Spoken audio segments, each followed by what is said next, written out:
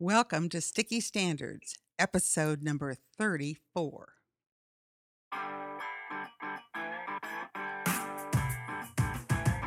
Sticky Standards. Professional learning that sticks.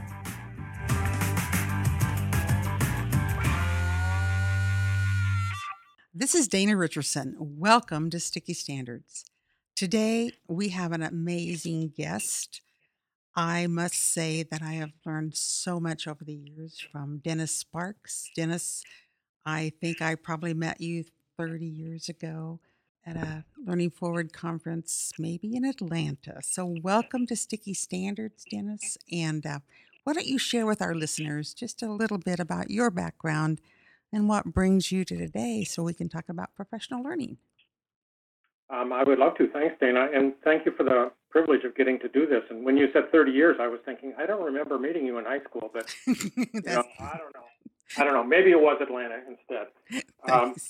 well, I was a high school teacher, and then I was a director of an alternative high school for a few years. Then I was a director of a federally funded teacher center. I worked on my own as a consultant periodically. And for, I guess it was 23 years, I was the executive director of the National Staff Development Council, which is now called Learning Forward.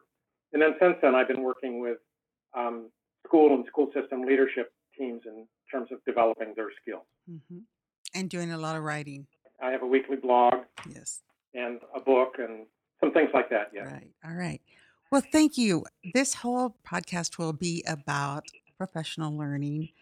And so many years ago, I remember you saying there's a difference between professional learning and training.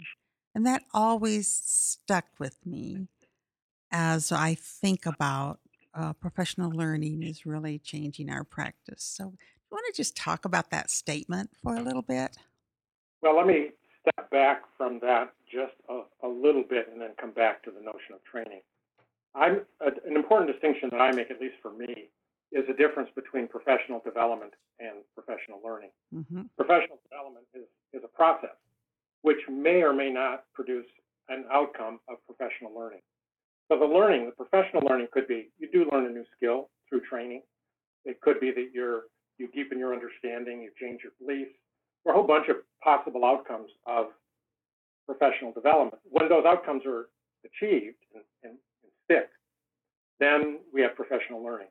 So a lot of professional development, whether it's called professional development or in-service or hmm whatever the term that people happen to use, it only becomes really meaningful when it becomes professional learning. So when you think about professional learning and all the outcomes I just suggested for professional learning, training can achieve some of those. Training usually means that you're going for a particular skill, a particular outcome. The skill and the outcome are known, and you're preparing somebody to be able to do that. So if you were helping teachers, for instance, learn a new medical skill for a student population that they had to deal with, or maybe just CPR, there is a right way and a wrong way to do it, and you want people to be able to do it really perfectly the first time when Yeah. when it really matters. So that's training. There probably are instructional skills that would benefit from training, like wait time. So wait time meaning giving learners, however old they are, a chance to think about something before they have to say it. And some teachers and some leaders are good at that naturally, and some are not. And so I think it can be taught, it can be practiced, we can get feedback, and we can get better at it. It has a very specific meaning, and it looks like a very particular thing in practice. But training may or may not tell somebody when to use wait time. So the notion of professional judgment or hmm deeply understanding the benefits of wait time and why it can be used in classrooms or why it should be used in classrooms would be part of a broader set of outcomes than the particular skill. So going back to CPR, you might know how to do CPR, but there are perhaps some individuals you ought not do it with because they're too frail or their health conditions don't allow for it. So being able to step back and engage a sort of a judgment sense, a broader set of understandings would be the broader learning. Or just one other way to think about it, teaching is a process, student learning is the outcome. Just like professional development is the process, professional learning is the outcome. Perfect. that make some sense, Dana? Absolutely. It absolutely does. And I think as we continue both at a national level and and of course here in Kansas, we keep wanting to figure out the key or keys to creating that culture uh, in buildings and in districts and at the state level of professional learning and the change that it's about change. What has been your experience when you've worked with districts or states to getting, like you just said, from professional development to that change of practice, either in the classroom or teacher leaders or administrators? When you look at the big picture and you've got so much wonderful experience, what are the keys for that to happen? Well, I guess the most important thing for me is that related to the Gandhi saying something like, be the change you seek in the world. Mm-hmm. So if we seek a certain change in students, then we as teachers want to exemplify what that thing is. If we want them to be readers, it helps if we read. If we want them to be curious, we demonstrate curiosity. So if you take it from the classroom and you go to the school, you want the school community, the teachers together, the administrators, the parents, the whole school community to exemplify the same qualities you seek in the classroom. So if you want kids to learn deeply and you want them to function well with others in whatever you call it, teamwork, cooperative learning, collaborative learning, you want them to do that in the classroom, then it's, I believe, essential, really non-negotiable, that teachers have teamwork or collaboration or whatever you call it in their school, and that they do deep learning as you want students to do deep learning. I don't think it's possible to have a school where deep learning is pervasive in all the classrooms, where deep learning isn't part of teachers' work outside of the classroom. Right? You can have the exceptions. You can have the superstars who are going to do it no matter what. But if the goal is you want it for everybody, all the kids and all the teachers, then the school exemplifies those same qualities and processes. Then if you step back, and then so does the school system. You can't expect a school system to have principal meetings where they lecture one-way communication to principals and expect those principals are going to go back and create very different kinds of faculty meetings that produce deep understanding and teamwork. Then you go back one more level to the whatever the next thing is, the state or the province, and the same kind of relationship. I believe it's essential that it exists. And very often people one level up all along the way think it's not important that they do it. They just have to tell other people to do it, and then it will automatically happen. And that certainly is not my experience. So we want the province or the state to be the change they seek in school system. And we want the school system to be the change they seek in the school, and the school to be the change that we seek for with teachers in classrooms. And we know that, and yet we see it not happening at state levels, at district levels.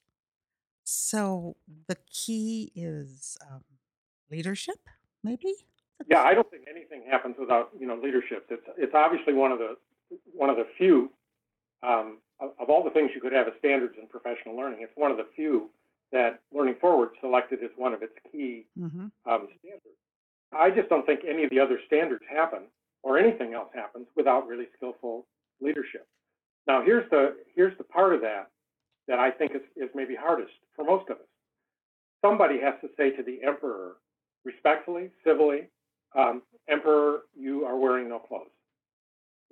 Somebody has to be able to go to the person who's the level up, the teacher who can go to the principal who can go to the district administrator who can go to the state education officer, and so on, and say, listen, here's what I believe, assuming they believe what I just said. Exactly. And they say that in their own words.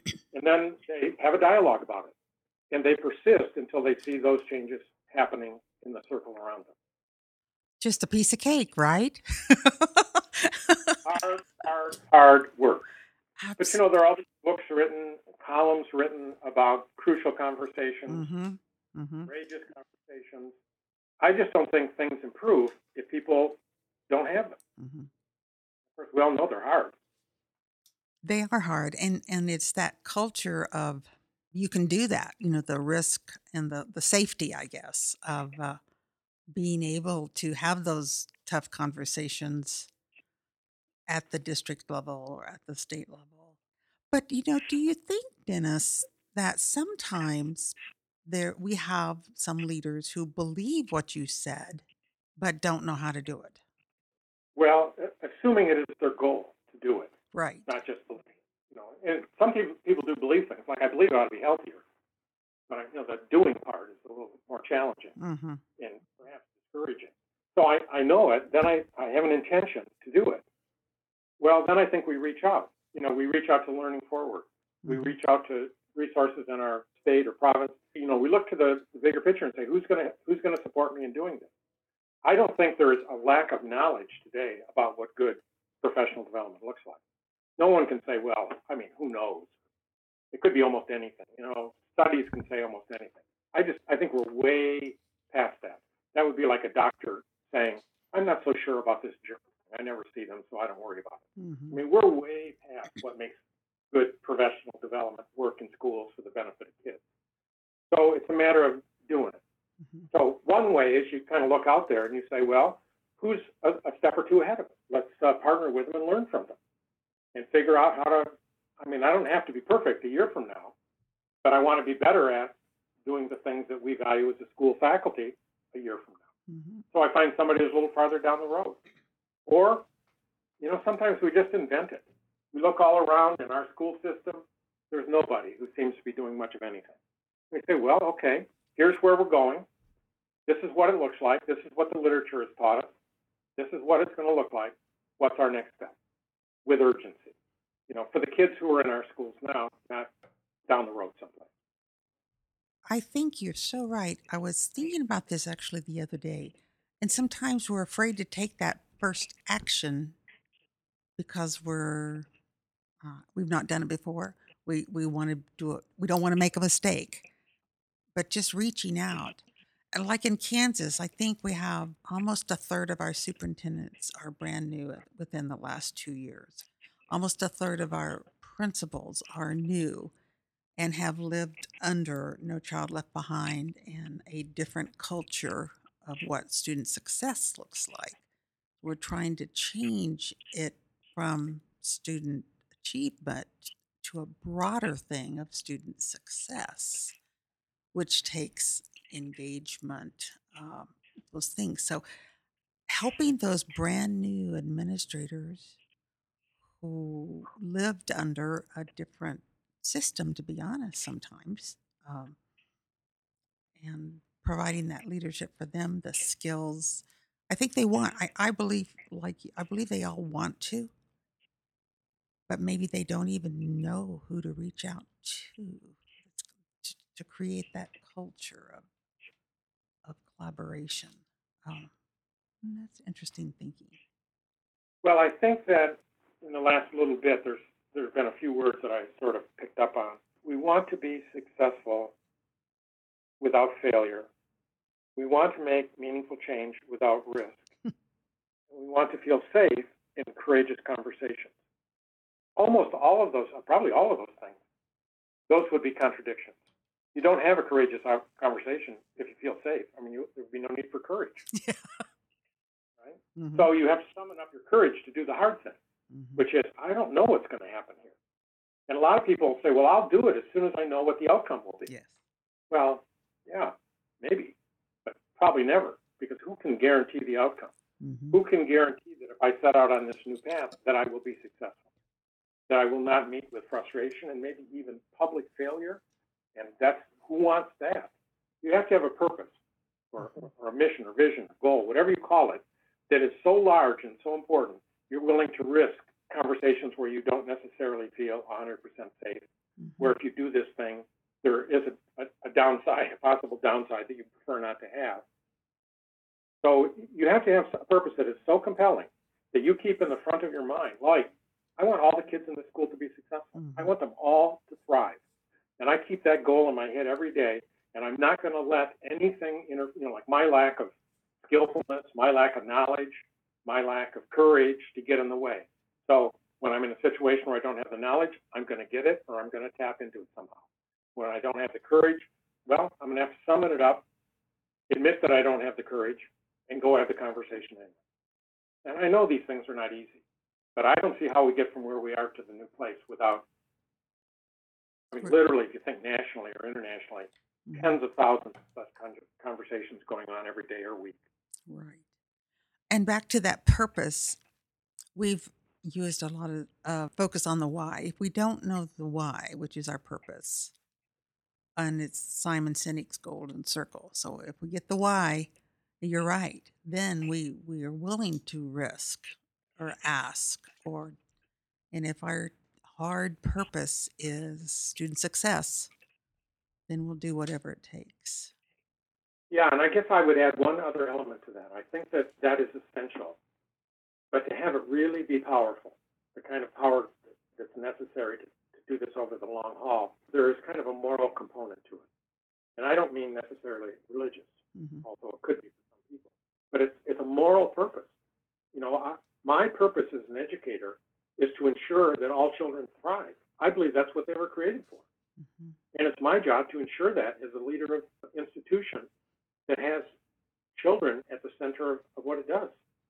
And so when I see them not thriving, then I've got to step up to that. And that may mean the honest conversations. It may mean learning some things that are a struggle for me, or grappling with my beliefs that may be barriers to making things better. All of those could be part of what's required to achieve the thing that is so critically important to us. We cannot let it go. Wow, absolutely. That's pretty powerful. How do we do that? How do we do what? Move forward and have the courage to have those tough conversations. We do it one step at a time, I guess, don't we? Yeah, and it goes back to this idea of the Gandhi thing. It begins with me. Yeah. And so every opportunity I have in every venue, whether it's over the back fence with a neighbor, whether it's with a teacher, a superintendent, a state education official, whomever, I will be a monomaniac with a mission. That's what I'm here for. That's my professional life. That's what I'm here for. Right. It's not to make light chit-chat. It's to make a difference for kids. Wow, I think that's a great way to end this conversation. Dennis, this has been amazing. Thank you. Thank you. Do you have any last final words before we say goodbye? No, I've enjoyed this. I think conversations are powerful means of learning, and not used often enough as a means to learning. And I regard a conversation as a good one when I think something or say something I haven't previously said that way or thought about exactly that way. And this conversation has provided that for me, for which I'm very grateful. And I just want to thank you for the opportunity. And it's provided it for me too. So I'm very grateful too. Thank you, thank you, thank you. It's been a great conversation. You're very welcome, Dan. You're listening to this podcast on the SDAC Broadcasting Network. To find more information about this or other podcast shows, please visit remarkablechatter.com.